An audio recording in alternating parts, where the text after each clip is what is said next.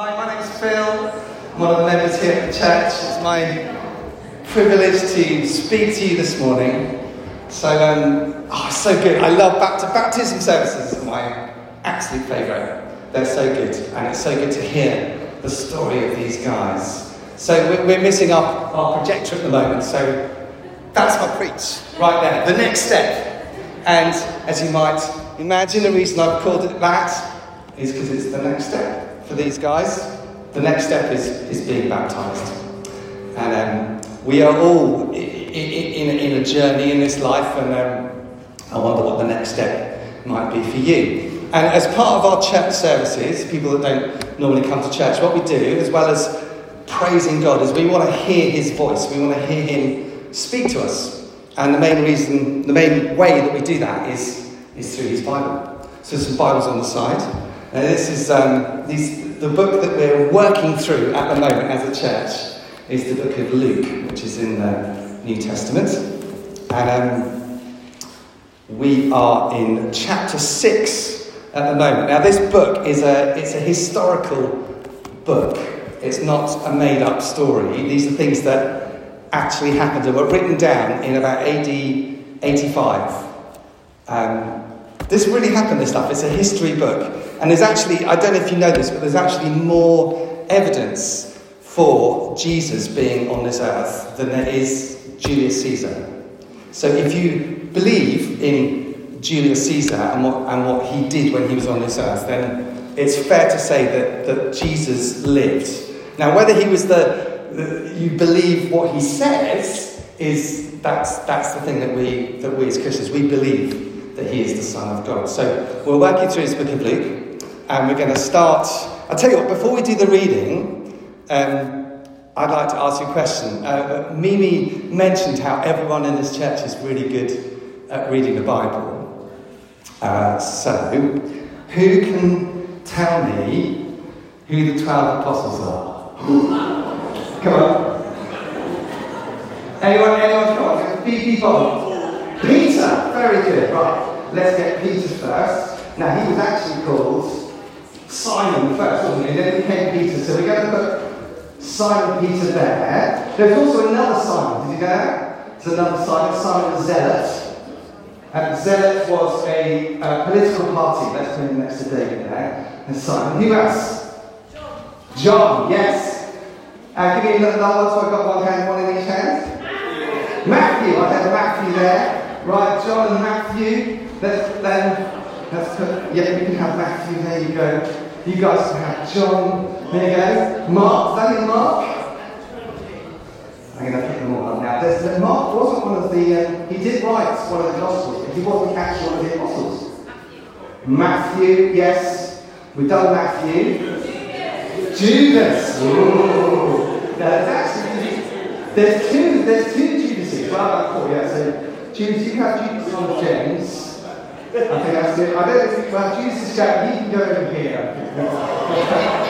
Judas Iscariot. There's a whole bridge right there. Did Jesus know that Judas was going to betray him when he first said him? That's the whole bridge. James, well done. Who said James? James over here. Did you know there was another James? There's James, the son of Alphaeus.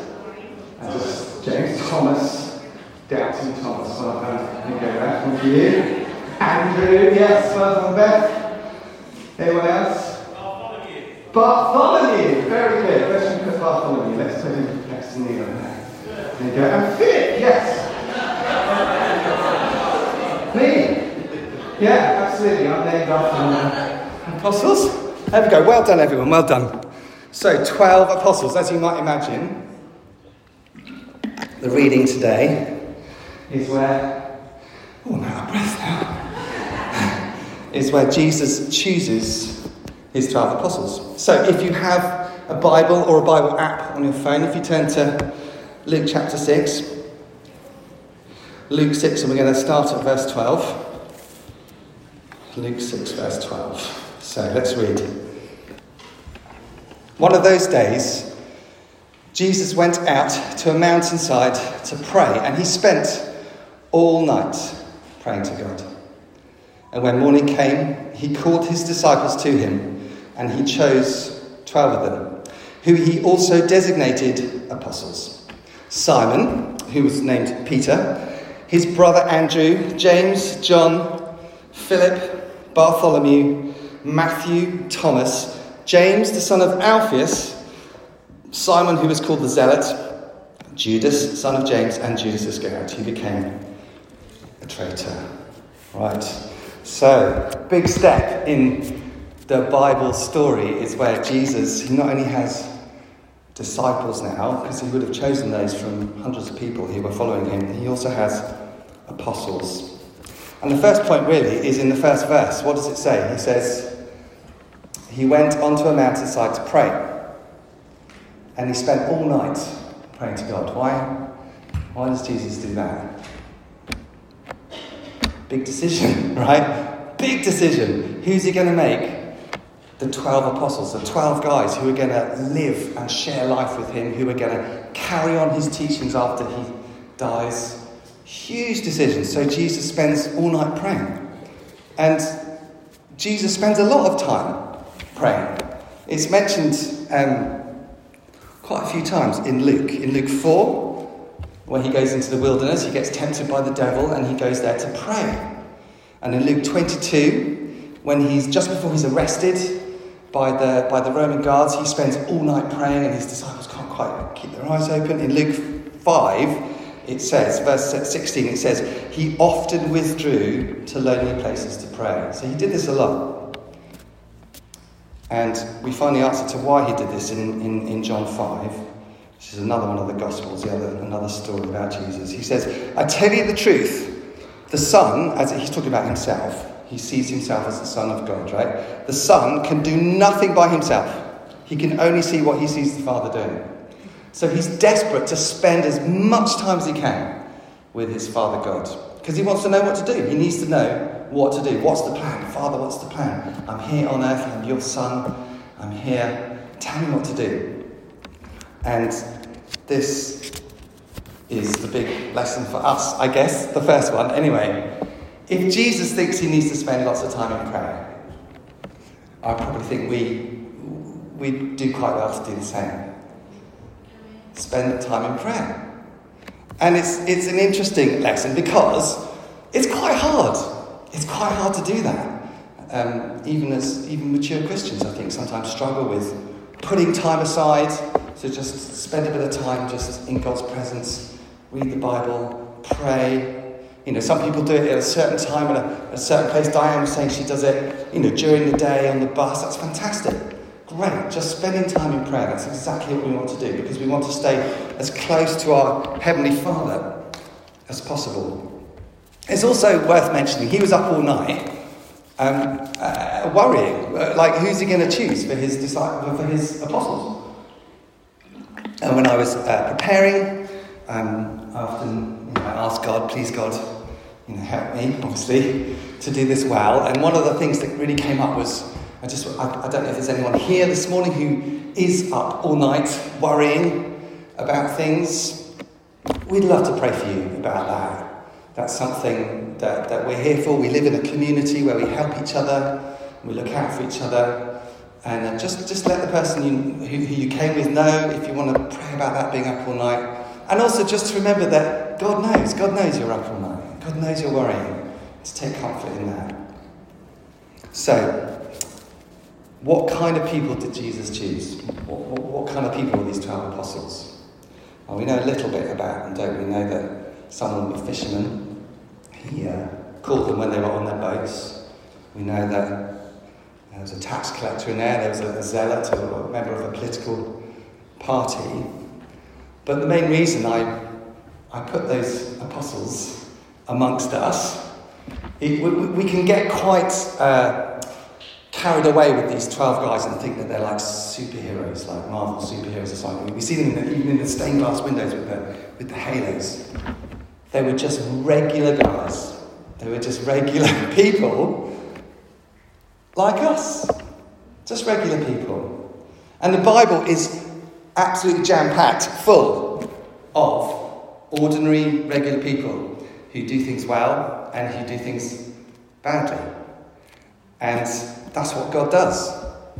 It's not about amazing people. It's about an amazing God who chooses to use just regular folk like us. So he chose those 12 disciples. Is it the same today? Does he choose people today? Yeah, he does.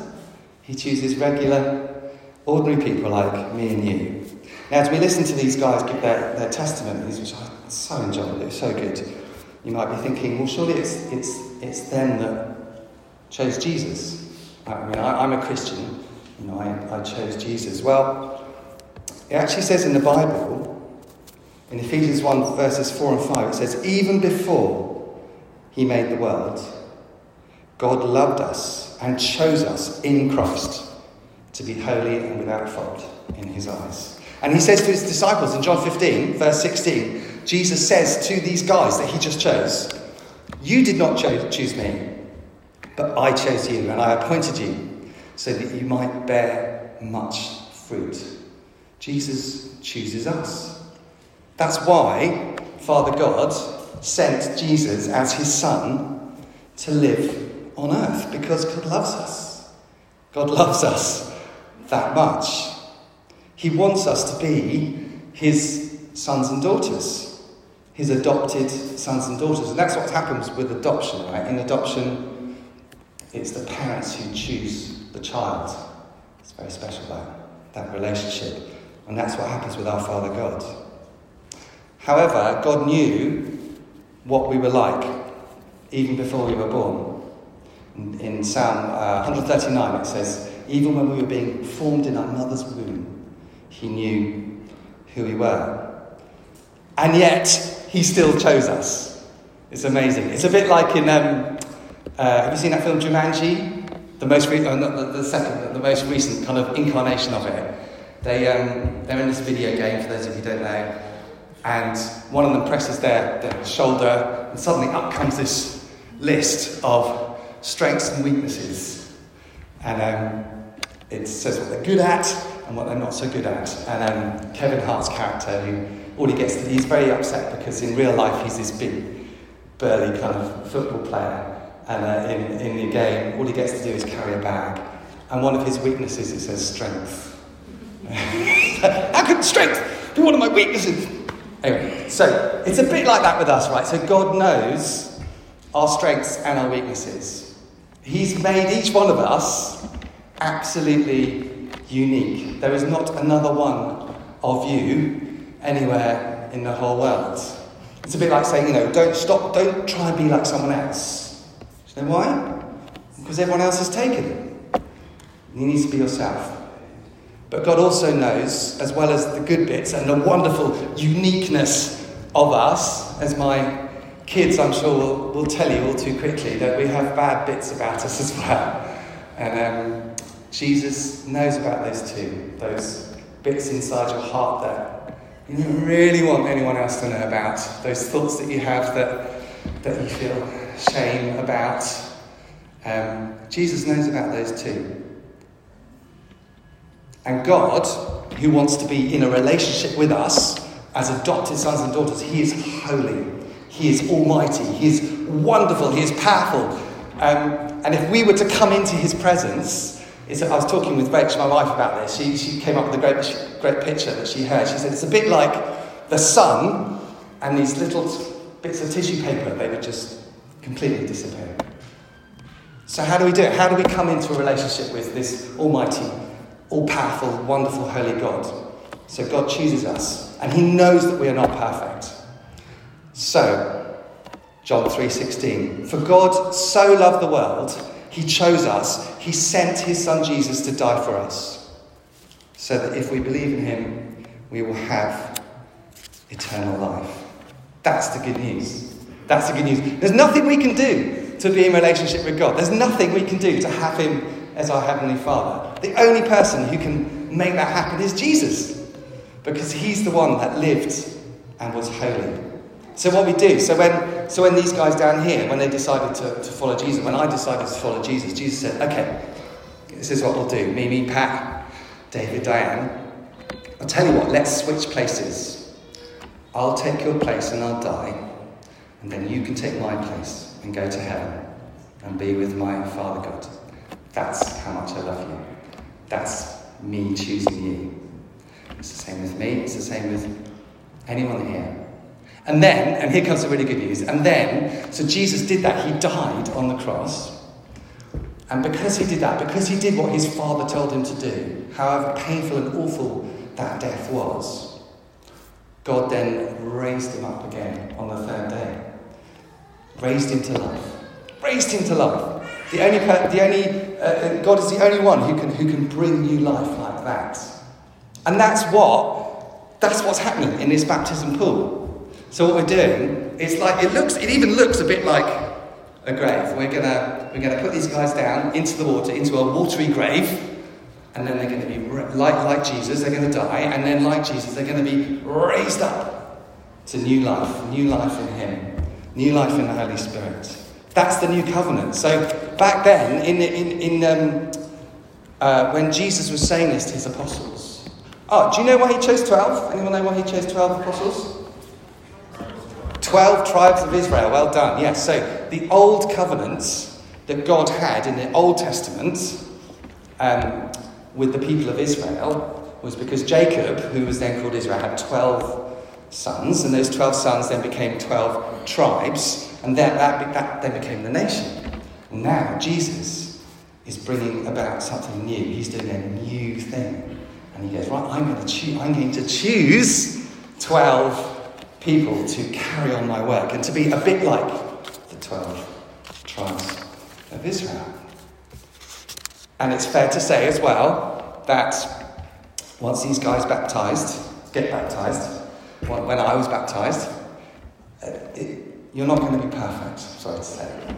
You're not going to stop doing things wrong. I'm sure you're aware of this. I just wanted to be very clear that this is the next step. Yeah? This is what we all do in our relationship with Jesus. We take a next step.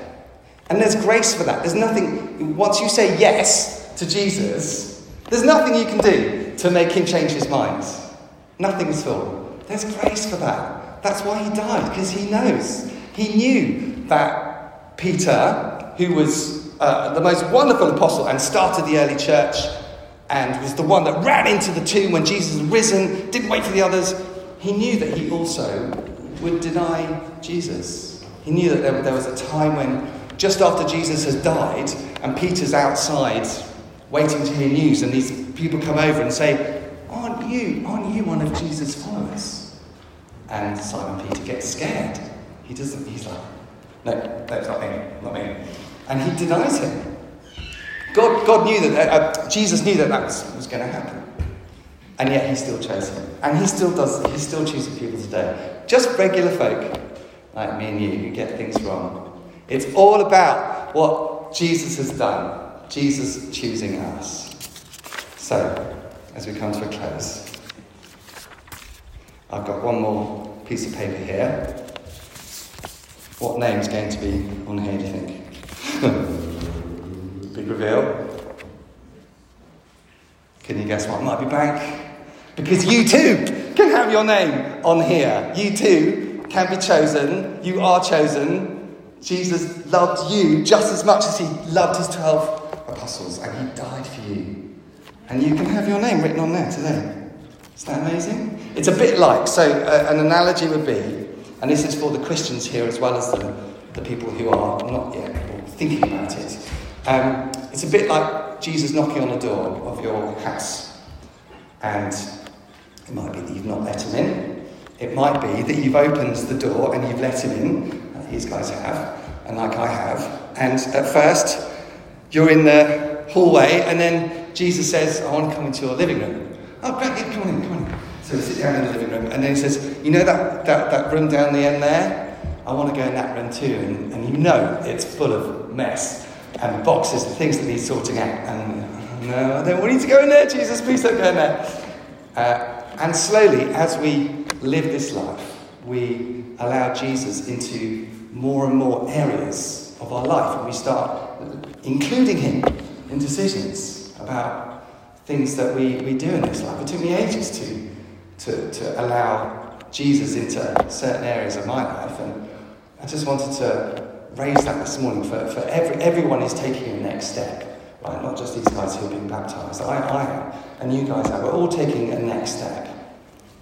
So that's one of my challenges this morning. And I'm going to end with a prayer. So before we baptise these guys, what should we do? Should we stand? Let's all stand. Why not?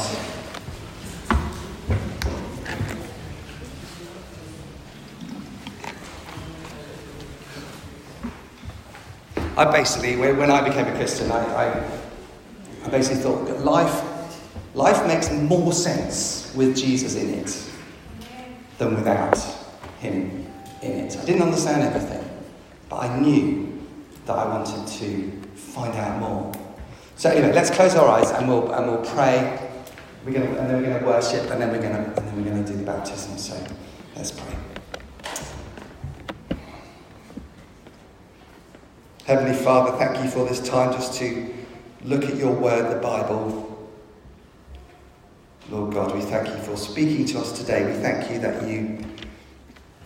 that you chose those 12 apostles, Jesus. And we thank you that you are still choosing people today.